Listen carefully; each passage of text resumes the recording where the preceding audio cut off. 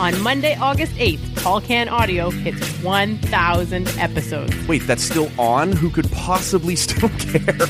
And the gang is all here to celebrate. It's euphoric. It's got to be close to Nirvana. It's outstanding. For the first time ever, Maddie, Michaela, Rob, and Matt are all live in studio together. It's happening, you guys! It's happening! Oh my God! Oh my God! I wish you all were here! Is this likely to go well? Just check my notes here. No. At least it will make a lot of noise. Boom. Here comes the boom. 1,000 pods and 1,000 pints. I don't think I've ever been as proud in my entire life. TCA 1000 drops Monday, August 8th, wherever you find low-quality podcasts. Fuck, it's out of control. Shit.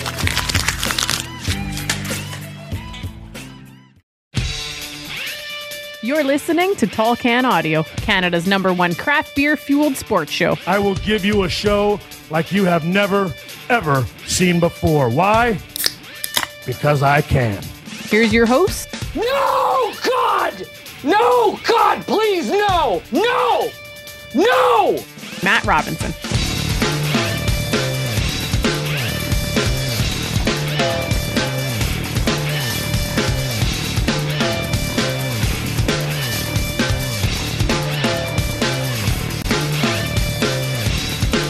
How's it going, everybody? Matt Robinson with you in our studio in beautiful Bytown, Canada. We're on Twitter and Instagram at Tall Can Audio. Make sure you're subscribed wherever you're listening right now. And we've been asking over the last couple of weeks here. Spotify has added the ability to leave a star rating. So if that's where you're hearing us, only if you got a good one, leave us a star rating there, I suppose. Happy to be welcoming back to the show today our buddy from the batflip.ca, Andrew Stoughton's here. How you doing, man? Doing great, man. Thanks for having me. Really glad you're back. We got a bunch of stuff we want to talk to, but be remiss if we didn't ask, because you did have it on your social media there just before the holidays. Had a bit of a run-in with the Rona. You feeling better now? Everything's good? Yeah, I am. Everything's fine, fortunately. Doesn't seem to be any lingering effect, so fingers crossed. I know that's the less talked about thing where everybody's sort of like, ready to feed people into the meat grinder, but we're still seeing lots of people who don't just get over it and have a mild case. Right. Fortunately, in the good camp, I think. So, God's natural immunity now, I guess. So for at least a couple more days, or when I don't know. But yeah, not fun. Not my favorite way to spend the holidays, but I'm sure so many people are in the same boat. Well, and I think that's an interesting point, right? Because you weren't shy about pointing out that you had to cancel holiday plans over this thing, right? Like once you weren't sure, it was just like, oh, it's better to just call this stuff off, right? And I think a lot of people kind of, especially with how rampant this one went this season, I think it probably affected a lot of people that way, man. Not an easy time of year for this to be running through the community again. Yeah, and that's I post that. I try not to post personal stuff, honestly. I'd like to just pop off with takes more than that, but no, because that was something like it crossed my mind about before I had a positive test on Christmas Eve. I was like, all right, well, I kind of don't feel great, but am I kidding myself? And I don't think I would have done it, but I definitely there was a part of my brain that was contemplating going and seeing family. And so when the test was like, hey, idiot, don't do that. I was like, okay, yeah, maybe if there's someone else out there who's like having that same weird part of their brain, giving them doubt about what the right thing to do is, I would like to reinforce to them that their instincts are correct and don't go and see anybody. Yeah, no, I've noticed that about your social media there. You typically leave it your own personal life out of it for the most part, but every now and then, it's not a bad way to use the platform that you do have, right? And just be like, hey, this has happened to me. And I think because sometimes we tend to think the worst, right? Like it's just natural, whatever. I have allergies in the summer, and so there's tons of mornings where you wake up kind of stuffed up, and you're like, oh my God, is it? Like, no, it's probably not. But do you risk it, right? Like, do you? And you kind of wrestle with yourself. I was having, absolutely.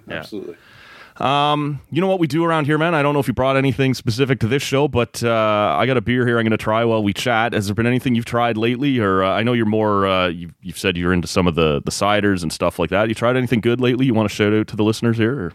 Or? Oh man, I've been pretty loyal to, you know, I love a Brickworks cider. I love the Queen Street, the red one, the semi-sweet is very nice. Nice. And then I've been drinking a lot of White Claw lately. Which is, yeah. You know, I'm sorry, I'm a woo girl or something, but it's delicious and nutritious. So one of the guys who co-hosts here with me occasionally, Matty Lang, he's been all over me to get into the White Claw. He says, especially in the summer, he said, trust me, it's where I'm going to want to be. I haven't tried it yet.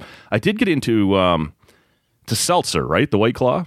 Yeah. I got in last summer to a seltzer called Bangarang, and one of the guys who plays for the Red Blacks, when the CFL was shut down in 2020, you know, most of those guys have to go get real jobs, and sure. He suddenly found himself as a Bangarang salesman, so he hooked me on that, and I was into that over the summer, so not a bad thing. Maybe I should be trying the White Claw. But today, I got something here, and I've had this one before. I try not to repeat on the show, but sometimes you're just calling out for something you know you're going to like. And so this is the Double Up Coffee Stout from the Tomorrow Brewing Company down in Toronto. And one of the things that I've said over and over on this show is I don't like breweries who tell me that this is a such and such, and then they just sort of hint at it, right? Like if it's a coffee stout, hit me, bring the coffee flavor. Like let's do this if we're doing it.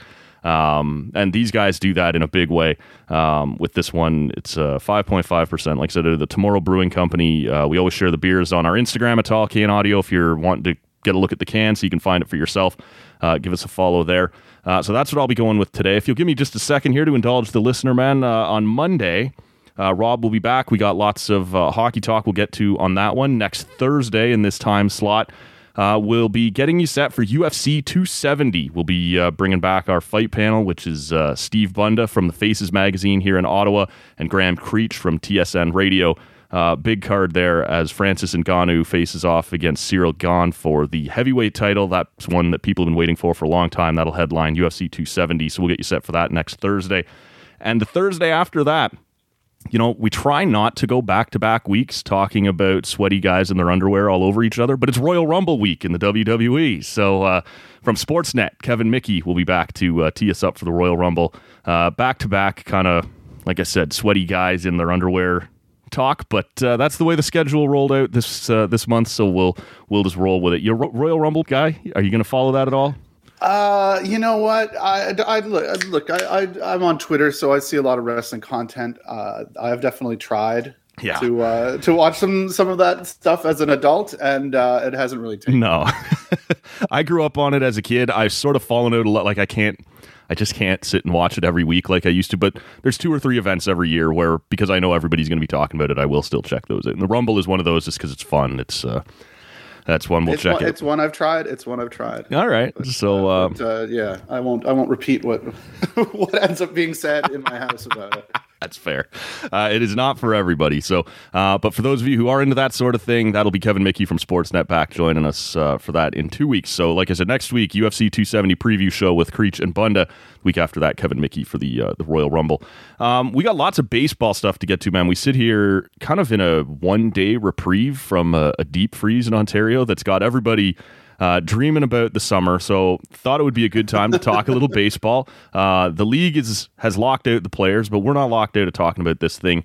One of the things that has come up is some renovations that are going to go down at the Dome. They've decided, I guess, not to move to a new park or build a new park. They're going to do what they can in the footprint that they have. So we'll get to that a little bit later on. Also want to talk to you about the offseason they've had so far, but just sort of in a general sense. I think this is the first time we've chatted since the season actually ended. And man, they came damn close, came right down to that final day. It was about as exciting as any kind of final day of baseball that I can remember in terms of, I guess it was one around 2010, 2011, where Tampa and Boston and there was a... Yeah, the game 163 day. Yes, that was crazy. This was cool just because the Jays were in it. What do you think of the difference between the Jays that finished the season and just sort of... Did it feel just to you at the end that, you know, all those games at the beginning of the year count too, but man, with how good they were playing and the team that they'd turned into, I don't know, it felt a little bit like, all right, it's fair, but it felt a little rotten the way it ended. Like they could have maybe made some noise in the playoffs. Yeah. Oh my goodness. Yeah. I think, I mean, just to watch, you know, all credit to the Braves, credit to Alex Anthopoulos, who everybody around here obviously still has a lot of fondness for. Yes. But watching a team that won more games than the Blue Jays win the World Series is kind of a bit of a punch to the gut. And I don't think you can say after 162 games, somebody, you deserved better. Like there were a lot of games they could have won that they didn't.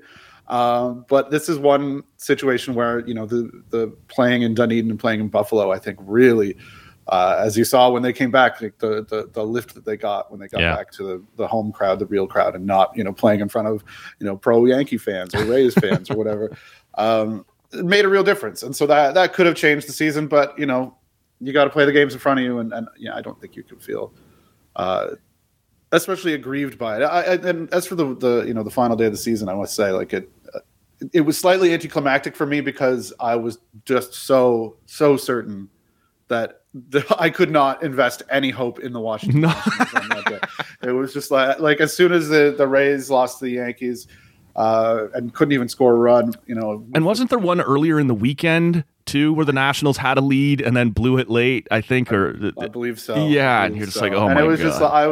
I was embittered by that point. It was like, no, don't hang on every pitch of this. The Washington Nationals are going to find a way to screw it up, and then they did. Yes. So I don't feel good about being correct about that. Right? No, you're right about that. It definitely. I did wake up though on that Sunday, going like, this is going to be fun, right? This is a day where you're watching a bunch of games, like you said. And even if they don't make it, like you're invested in a bunch of games all at once. And it's been a while since we've had that, right down to the last day. So yeah, you watched the Jays and that game was over by like the second or third inning. They were going to win that. And so now you're just watching everybody else. And yeah, of course, you get your heart broken right there at the end. Yeah, it was fun though. It was, apart from the bitterness and how it was absolutely not fun at all. Yeah. Having that to, that's a great part of the whole thing, and in baseball in particular, the way that the schedule works. Yeah. One of the things, sort of on that point is as we sit here in the middle of this lockout, and I guess on Thursday, novel idea, they are going to talk again, the players and the owners. Well, they did lock the players out just to expedite the process. Of course. So why talk? Always works. Yeah.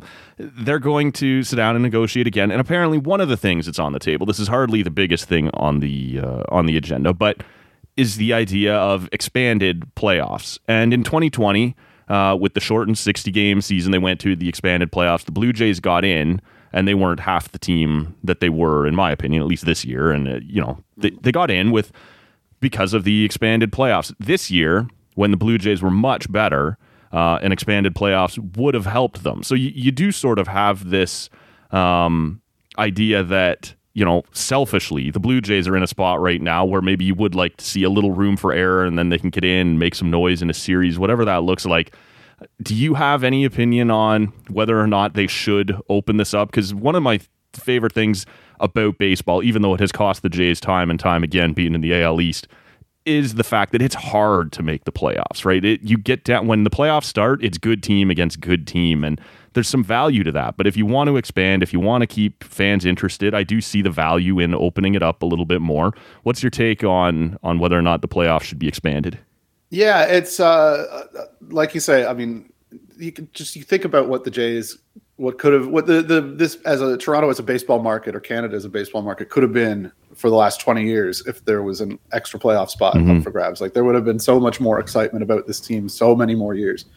But I understand the traditionalist pull there. Obviously, it should be hard, and what I hope is because I'm kind of like I'm resigned to the fact that I think it's going to happen. I think that the owners just make so much money off playoff games. Like that is an enormous thing to them, and money they don't have to share.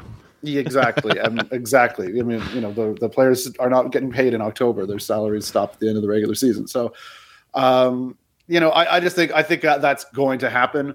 And so I kind of come at it from, I'm resigned to whatever, that's happening and not worrying so much about the debate, whether they should or shouldn't do it, because I think it'll happen. But I think what you have to do is then approach it from a way where there are ways you can give a proper advantage to the teams that do finish better in the regular season. And I think that's, that would be. What is that? How would you do that? Like the teams the teams that finish worst don't play at home, or at all, or you start a game down in the series. You have to win 3 where the other team has to win 2 in the first round or something like that.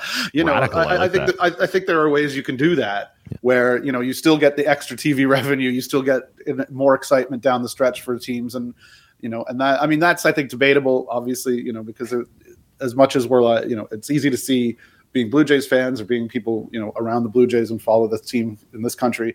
How there would have been so many more years where the dome would have been more full in September and August if there had been. But I think it sometimes works a bit the other way. If you're so far ahead of the division that you're cruising to the playoffs, maybe that saps some of the excitement about it. But I tend to not believe that. I think that the Giants and the Dodgers were still packing their stadiums all summer. But yeah, I think that there can be creative ways, but they would have to actually get really creative with it. In order to give the disadvantage to a team that sort of snuck in, but I would be all for that, and I'm not sure, I think that they would be asking so much of the traditionalists just to add another playoff team that maybe that would be a bridge too far, or maybe that's how MLB would see it. Not exactly the most open-minded, creative thinkers, modern, and they're everything's sort of incrementalism. So how far would you open it up? Would you go right to the NBA, NHL, 8-8? What do you want to do? No, I don't. I think that would be a lot, but I think an extra team. I think the 10 in 2020 was good, and then there's a way to really reward the teams that win their division and finish atop the standings. What about the idea of picking their opponent? I kind of like it. I like that too. Yeah, absolutely. I think all of that stuff would be on the table if it were me, for sure. But I really like, I do like the, you start a game down thing too. I think that there are ways to weight it so that it's not, and there's an extra night of TV, and you're not, you don't want to see the 84 win team win the World Series. Right. No.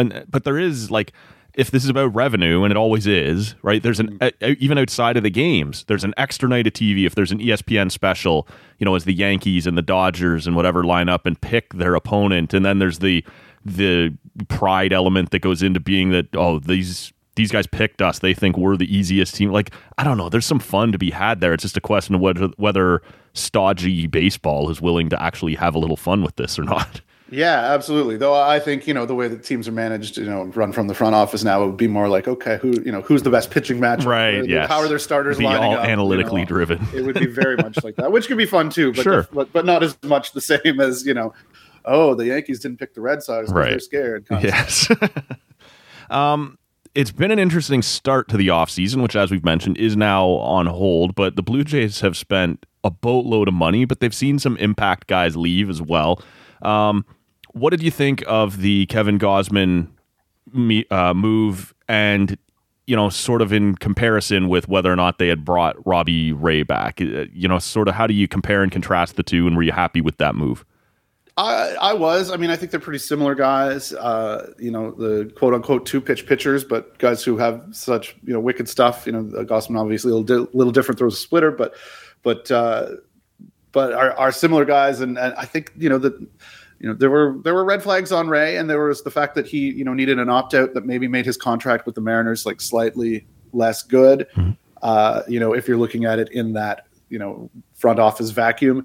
But obviously a really fun guy and a fun guy to watch, and, the tight pants, and he won a Cy Young. I would never begrudge any Jays fan for sort of being disappointed that it's that they chose Gausman over Ray. But I do think, the Jays liked Gausman for a long time and seemed to like him better than Ray. I mean, obviously the results with Ray this year speak for themselves, and we'll see where it goes. And I think, these guys are going to be tied together, at least in this market, for a really long time. Well, not even dissimilar in terms of kind of bursting onto the scene, right? Not known for being dominant guys, and then all of a sudden you suddenly are. The Jays were interested in Gausman before this offseason, but he goes out west and has a great season again. Are you at all worried about whether or not, and I mean, you wouldn't be any more or less than you were with Robbie Ray, but whether or not this is real?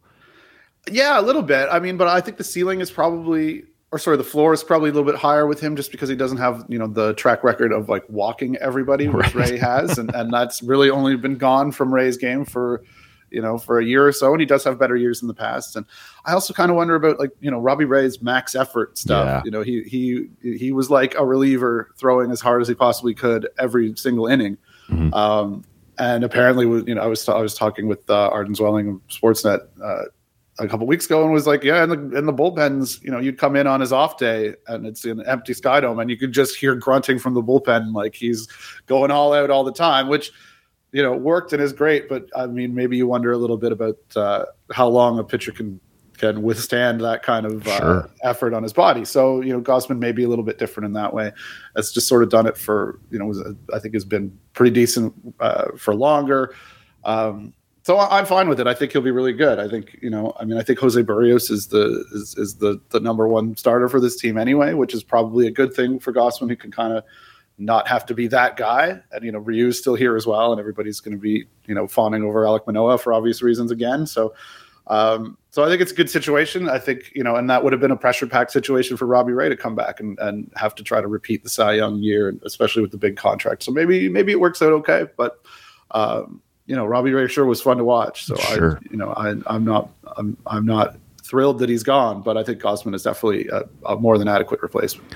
Yeah, it's funny in Toronto when you look at the way a lot of fans view these guys. And I think, like you said, we obviously had a great season. Obviously, we love the tight pants stuff. But the max effort thing is something I thought a lot about too, because, whether it be with the Blue Jays are happy, or Blue Jays fans at times were happy to overlook better players in favor of like John McDonald, who we love our grinders, right? And despite being this rich metropolitan city, we love in hockey, everybody, Gary Roberts instead of Matt Sundin, right? The get in and muck it up.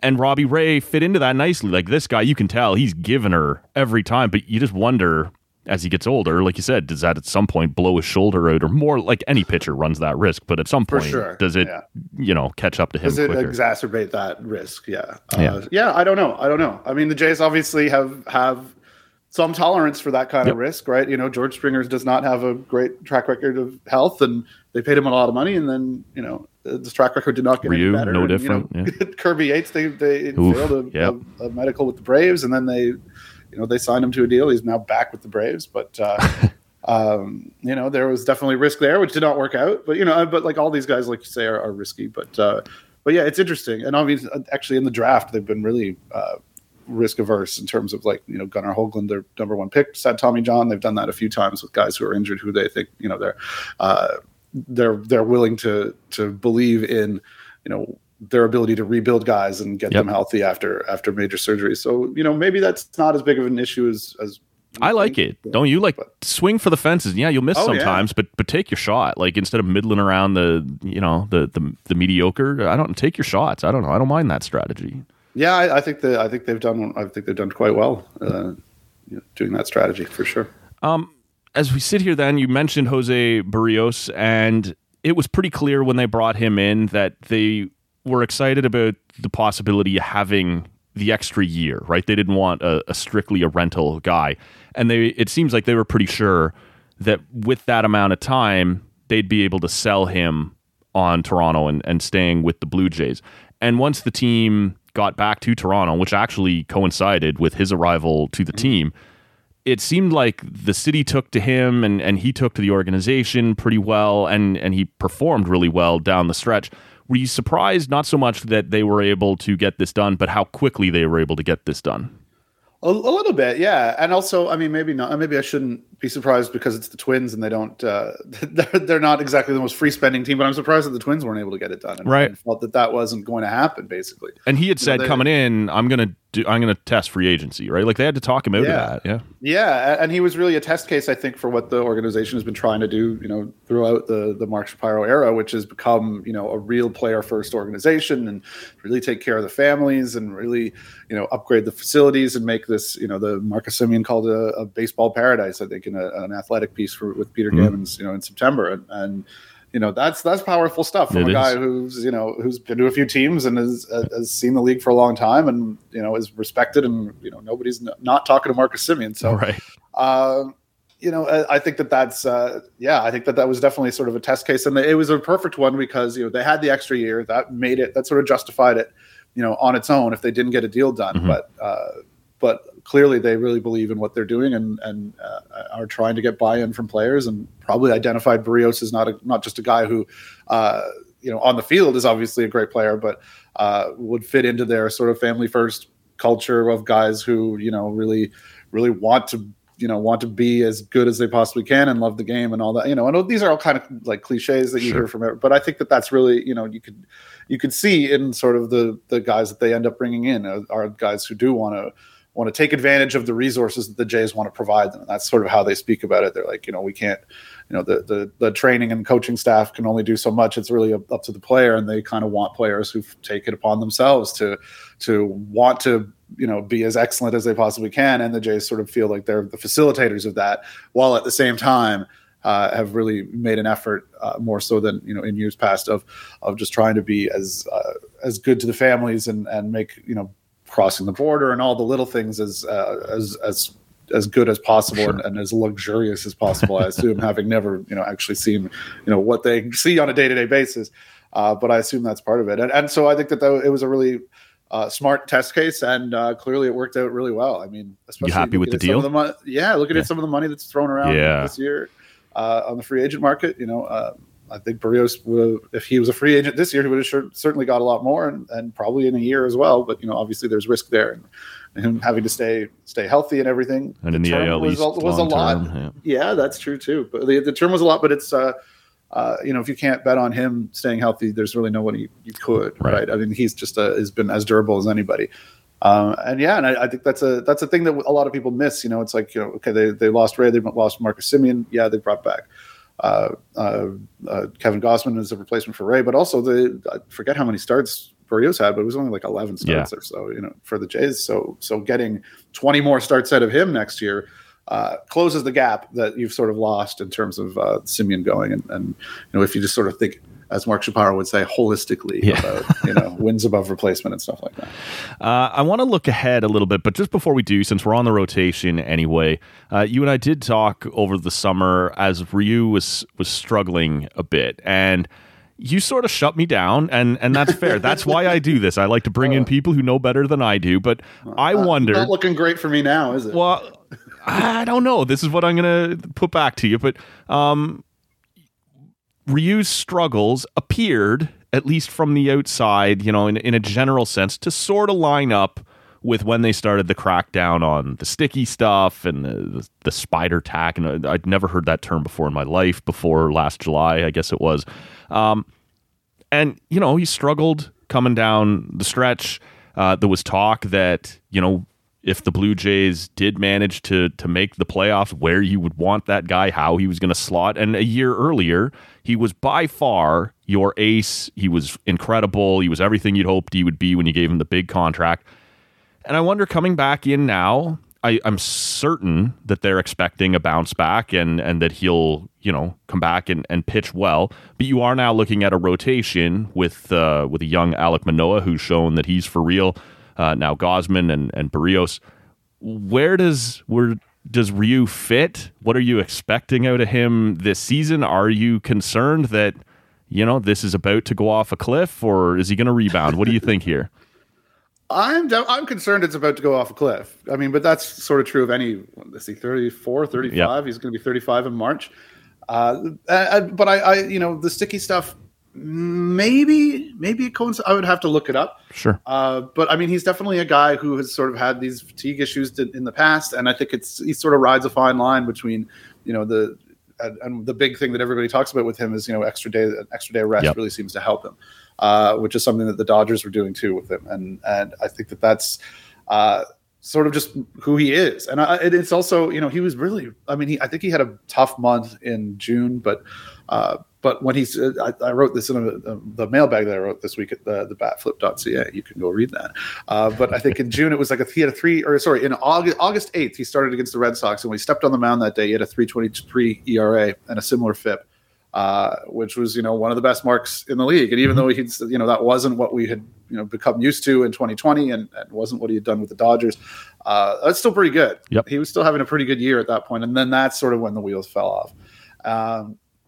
And I think that he pitches through issues like he had the glute injury that he ended up taking some time off for, but I think it seemed like it was maybe reluctant, and there were times where you were kind of wondering if he was still feeling something like that. And he definitely, you could see where the velocity sort of isn't super consistent. But he's got no room for error there, eh? Like there's been a bunch of stuff written on like 1 mile per hour down, and he's getting hit all over the place. Like it does seem to be a bit of a thing for him, yeah. And so, I mean, I think that's just sort of what you got to deal with from him, and you might have to skip him some starts and do whatever you can to keep him fresh. I think I don't think he throws side sessions. Right? No, I mean, that sort of is a pretty big indicator of what's going on. So I'm hopeful that a full off season, getting back to health, he could be more like the guy that he was. And unfortunately, he doesn't have to be the guy that he was in 2020. That's it. Like if he's a number 3, you can skip him, right? You can keep everyone else on 5-day rotations and you get an off day here, and he just misses that start and gets some rest. So like maybe there's a chance. If his ERA is closer to 4, that's pretty good for a number 3, yeah. Too, right? I mean, so he set the ceiling so high that if he does take a little bit of a step back, I think he still fits this rotation really well. Let's take a look. Fall off a cliff. Yeah, no, and this is it. This will be by far the biggest question mark starting the new season. It's going to be, I think, the next 2 years, which is the rest of his contract. It's definitely going to be start to start. Like, okay, if he doesn't have it one day, it's like, well. All right, is this the start? Make sure the long man's ready in the pen, which is too bad because he's great and he's fun to watch, and I hope he just goes on a tear, and I think he absolutely still can. He could, he can locate as well as anybody, and he just keeps everybody off balance. He's great and has been fun to watch, but that was definitely tough the last couple months of the season. Let's take a little bit of a look ahead at what's left to do this season because, like we said, they lock up Barrios long term. They bring in Gausman to replace Ray. The rotation looks pretty good. I can't imagine, maybe you'll correct me if I'm wrong, but that they want to start the season with both Biggio and Espinal in the infield. Maybe one of those guys, but I can't imagine you'd want to do both. Obviously, maybe a couple things to do around the bullpen. What do you think, whenever this lockout comes to an end, there's going to be a mad dash for spots around baseball, free agents still left to sign. What are the Blue Jays going to be looking to do before the start of the season?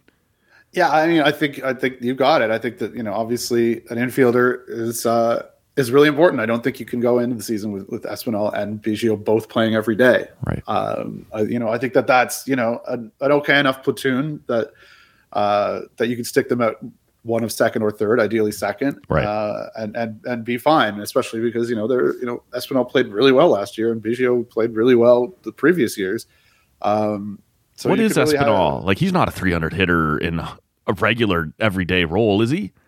I don't think so, but I think that they're, I think especially like they consider matchups, and I think that they'll put him in as good a position as they can to succeed. Yeah. And I think he hits the ball hard. It's not home run power, obviously, but hits it hard, has some speed, and can be a guy who can make some things happen, and is a cut above a utility guy, I think, or maybe a high end utility guy because he certainly the glove works too, which is which is really important.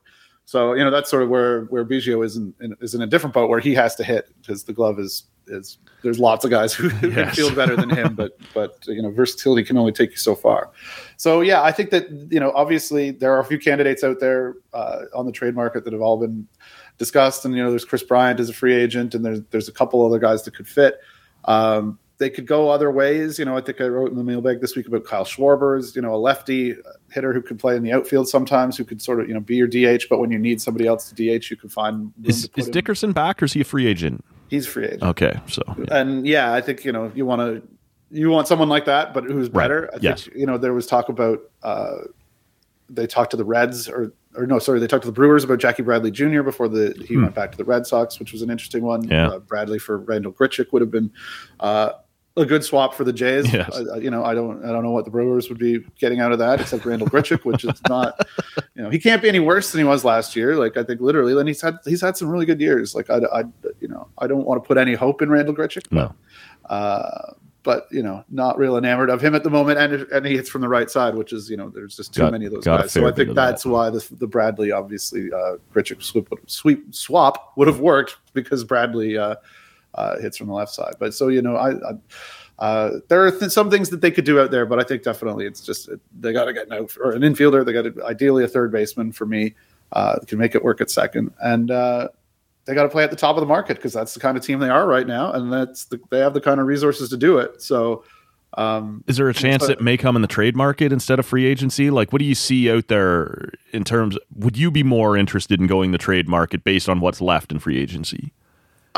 Maybe, yeah. I mean, like Matt Chapman is real good, yeah. And isn't projected to have a great year with the bat. Didn't have a great year with the bat last year, but is just so good defensively that it's still projected to be like a 4-win player. Mm-hmm. Jose Ramirez of Cleveland is everybody's talked about. Yeah, I would love to see it happen. What would it take to get that done, do you think? I think it would take a ton. I think, Cleveland's they've got the rebrand. They want to sell some shirts. They got, Shane Bieber's coming back. He only pitched half a season last year and they still won 80 games. So their division isn't that great. Right. So, keeping Ramirez around and having more health from the starting rotation, could push Cleveland into one of those years, especially now if we're talking about having a playoff team, right? Yep. So, and maybe that's part of the reason that they haven't moved him as yet. But apparently, the Jays were pretty serious about him at the deadline, and I think the price was either too high or would have involved guys who, someone like an Alejandro Kirk, who they couldn't take off their big league roster. I don't know what that necessarily would have done, but he's obviously been a target for a long time, I think, and for good reason, and is a perfect fit. Just positionally switch hitter. Contract is really team friendly for 2 years. And so then after 2 years, you don't have, it's not like signing Chris Bryant for 5 or 6 years where you have to worry about the back end of that deal. You would have to give up a ton to get him, but I think that would be perfect if you can get Cleveland to budge, but they, it takes two to make a deal. And so I don't know that they're necessarily going to want to do that. But yeah, he would be perfect. Chapman, I think, would be a great fit. Bryant is a free agent and would be a great fit. Ketel Marte and Arizona is another one that's been talked about a lot. Another team that, for some reason, is adamant that they're not going to rebuild, even though they're never going to win as they are currently constituted with the Dodgers and the Giants in that division and the Padres. Like, what are you doing, Arizona? Like, come on. But yeah, so there are options out there, and like I say, I think the Jays have to play at the top of that market. I mean, that's that you don't pay $200 million to Gausman and Barrios and have Ryu and have Springer and have Bichette and Guerrero still cheap and Teoscar Hernandez back-to-back Silver Sluggers and have your starting infield include both Biggio and Espinal. Like, you have to go out and get a top player to play there, I think. And would you? Fortunately, that should be no problem. In other years that would have been an issue, but it's not going to be tough to convince free agents to come here at this point. No, and it's not going to be tough to justify unloading some of their prospects because the team is pretty solid for the next couple of years, and they got a couple extra draft picks coming, and they've got some. They have a decent enough farm system, even though it's taken a step back because of graduation. So I think they can definitely weather it, and this is the time they should be doing that stuff. You can't hold your chips for next year. I mean, this 2022 has to be. This is an all-in year, right? You would trade a lot of young talent to get that perfect piece that maybe puts you over the top. I think so. Yeah. I mean, not all in, maybe not all in, okay. But yeah, like the window is very, very open. It's not, last winter it was like, okay, the window's starting to open, and now it's, even though they didn't make the playoffs, it's open. Like and if they'd have cracked in, they might have. Like, they were no worse than anybody else by the end of the season. Like, maybe with one or two exceptions, right? But they would have been in the mix had they crept in. That was the part that was the most disappointing on that last day. Was like, they were not a bad bet against anybody, right? So, they would have been. Teams would have been terrified of having to come up against the Jays. I guess the other thing I will say, seeing as I said it for Cleveland, is that you add a playoff team and maybe the Jays start thinking, well, maybe we can get away with Espinal. Yeah. Which would not be good for the game or for their team or for anybody. But I based on all their work to this point, I don't think that's the thing they're going to do. I think they're definitely going to they sure find look to be all in. Another top end piece. I think that I think it's just too obvious and the opportunity is there for them. I've been forced in a big way to backpedal on the Shatkins regime, right? Like, coming in, I've made no bones about the fact. And maybe it was just blind fandom of AA. And there's just something about Shapiro in the way he speaks that feels a little almost Gary Bettman like, right? Like, why are you talking to me like this? Like, it just, I can't get past it. But in a baseball sense, they've done everything they said they were going to do in terms of rebuild the farm system, and when it's time to spend, we'll spend. And like, they've been full value on that, basically dating all the way back in terms of spending to Ryu. Ever since then, they've done everything to show you they're all in. Like, they're going to treat this like the big market that it should act like. And I've been really excited to see that. And I've had to kind of, all right, I was wrong, right? And give these guys the credit that they deserve with everything that they've done moving forward. And one of the things that Shapiro was very vocal about when he came to Toronto was looking at either what could be done with the dome or where do we potentially look to build a new ballpark. We saw the whole thing about, was it Western University that did the study on, can we put grass in the dome? And there's a part of me that's like, isn't it a parking lot underneath? Like, I think this, I don't know whether that was, you wouldn't spend millions of dollars just for show, but I think I think there was a part of it that was showing fans, we'll look at it, we'll see. Well, that was Paul Beeston's time. It was Beeston, you're right. I'm sorry about that. That's, I can't hang. I mean, we're going to be nice to Shapiro here. That's right. No, you're right about that. He doesn't need that extra thing hung on him. Yeah. No, you're right about that. But he has said that the dome needs to be modernized or they need to find a new park. And it appears just before Christmas that they've decided that they're going to move forward with renovations for now as opposed to trying to find a new park. I don't know how familiar people are with what it would take to get the dome out of there before you could build something. Like, that thing's built to withstand a nuclear blast. Yeah, it's months and years of tear down and removal in the downtown core. That was going to be problematic. And I don't know about you, man, but like, I grew up in Oshawa. That location, even for a guy from the burbs, was sweet, right? Like, right there at the end of the Skywalk at Union Station. It's right downtown. You got bars, you got the subway station, you got the commuter trains. I don't know that you're going to find a better spot to build a ballpark. So short of being able to just build on top of what they have, this may be the best play. Before we get into specifically what they should do with renovating the Sky Dome, are you surprised that they have decided, you know what, we're just going to try and make it work where we are now? Oh, absolutely not surprised. No, I think it was either renovate or stay there. I don't think that there was a ton of serious thought about going elsewhere because the location is so perfect. Yeah. It's just, that's what's made the team what it is in a lot of ways. Yes. The easy access to, and especially now that there's so many condos down there compared to when the building first opened, but just the easy access to everybody, to Union Station, to Bay Street, to just being so central to the city. It's like when I lived in the West End, it was like it's like a 15-minute bike ride, and that's you could draw a circle and just millions of people within it who can go and see a game back when it was cheap enough that people who were riding their bikes would do that. So yeah, no, I think you're right. Obviously the logistics of tearing down the dome would have been ungodly, insane. And even I've written a couple times about it because there are ways that I think the Reds did this, I think, but also I definitely know the Cardinals, when they built the new Busch Stadium, they sort of built it on one end of it was like behind the left field wall or something. And they kind of had it so they got it to a point where when it was time, when the last season of the old building ended, they could implode it and sort of build out as much as they could over the winter. Right. It's a little more difficult, when you're a little farther north, and also, like you say, when there's just like it's just concrete, like 400,000 pounds or tons of concrete in there. It's that would have been very difficult logistically. I think that would have also meant, finding a way to like reroute Bremner, which would have been difficult, as that's more of an artery down into Maple Leaf Square and has become a much more important sort of street in that part of the city at this point. There's like a pumping station there that would have been had to have been dealt with, and I know there's a water main underneath the ballpark now, which was part of the, not just the parking lot, but there are issues there that would have been a big situation had they, gone forward with the grass field, which was studied there, like you mentioned in the Beeston era. Yes. And it seems like, you know, they had some talks that went above Shapiro's office with the city and with various other factions.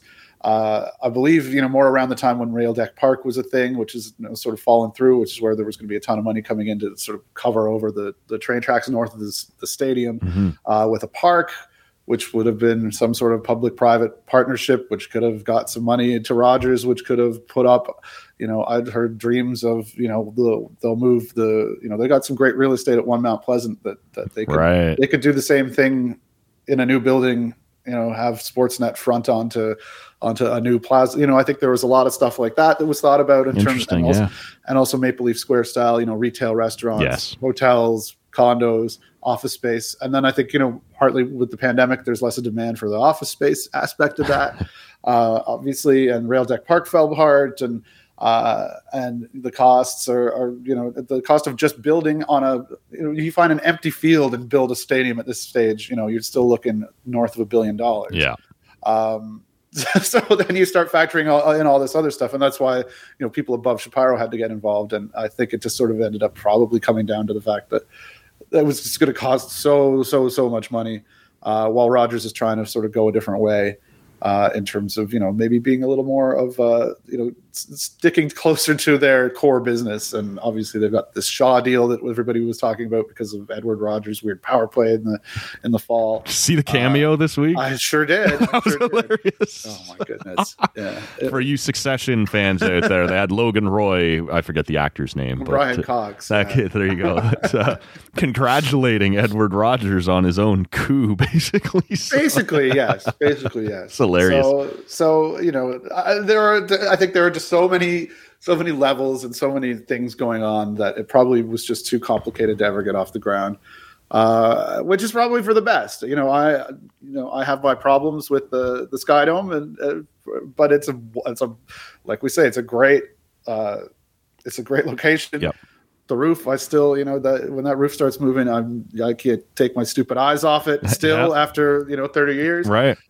You know, that's still kind of a marvel in that way. And I think there's lots you can do with it. And it's a great building when it's full. And the Jays are going to be good, which they should be for a very long time, not just because, you know, I believe in the talent and everything, but because that should be demanded every year. Really, we should be one of those kind of teams. The market certainly deserves it.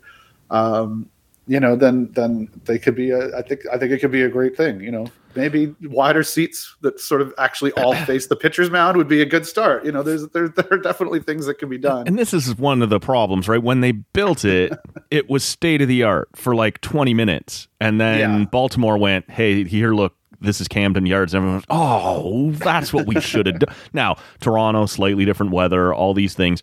But you also were Argos too. Yes, you were trying to make it suitable for football. You were trying to make it suitable for concerts and the ice capades and whatever else you might want to put on in there.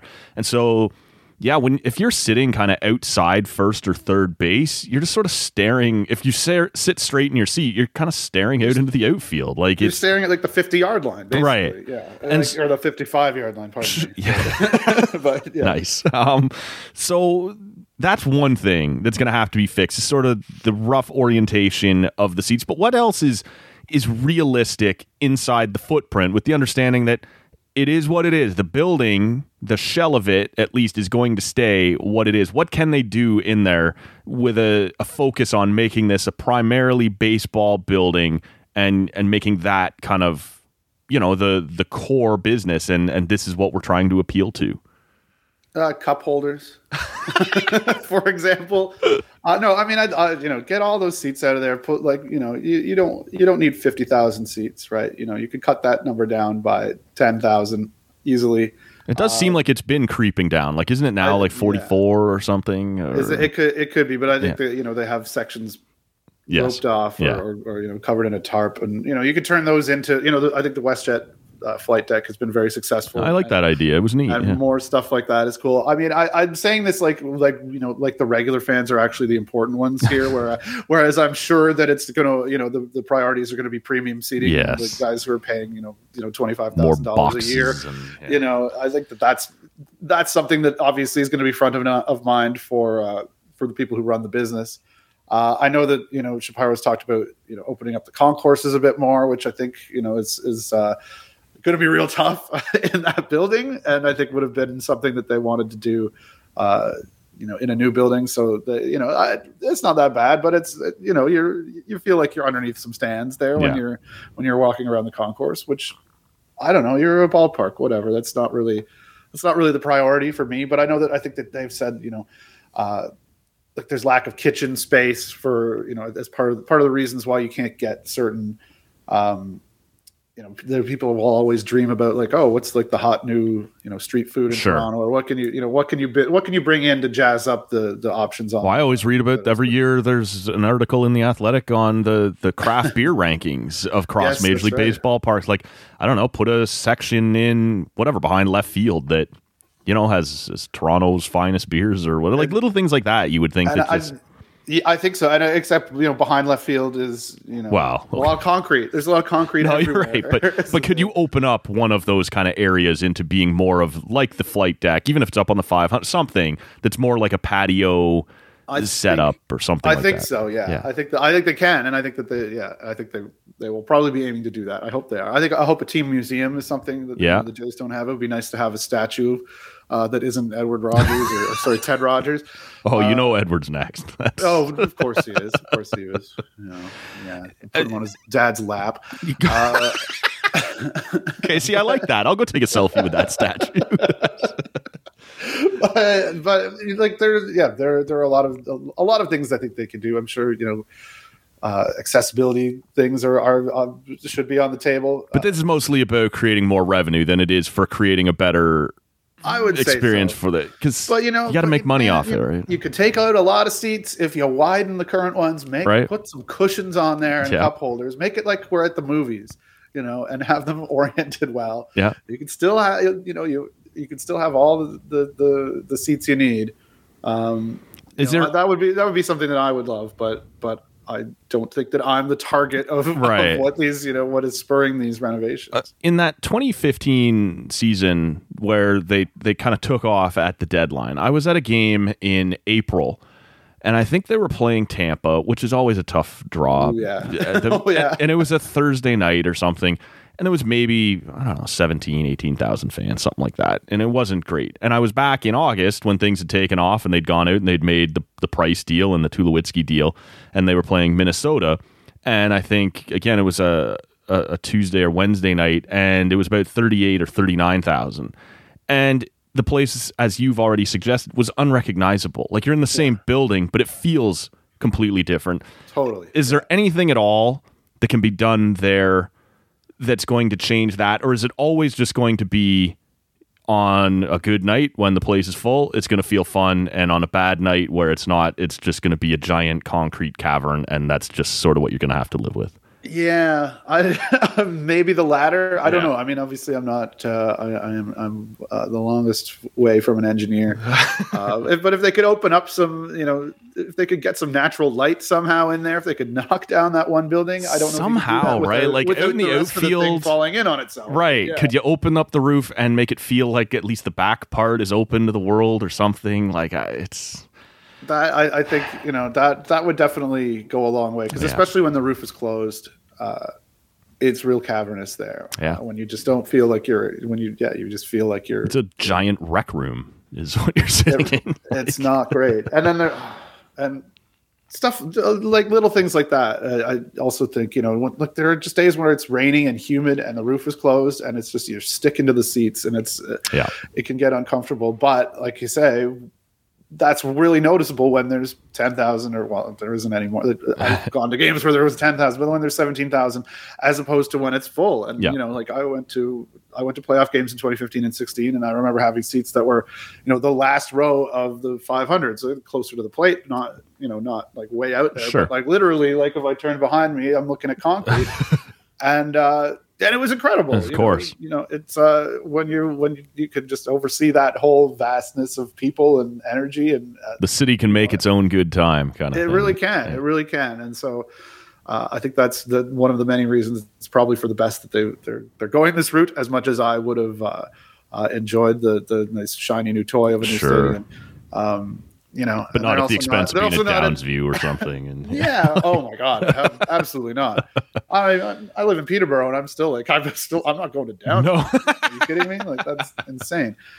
But yeah, and the concrete, the environmental impact of like, just turning all that concrete into rubble and then putting in a bunch more is, not going to save the planet when you have like 18,000 Lufthansa planes flying empty just to keep their slots. And, we're living in a nightmare, obviously, but I still don't think it's a great. There's not enough paper straws in the world I can use to make up for that, as has been said, right? So exactly right. Yeah, but yeah. So no, I think there's a lot that can be done there. I hope they do it.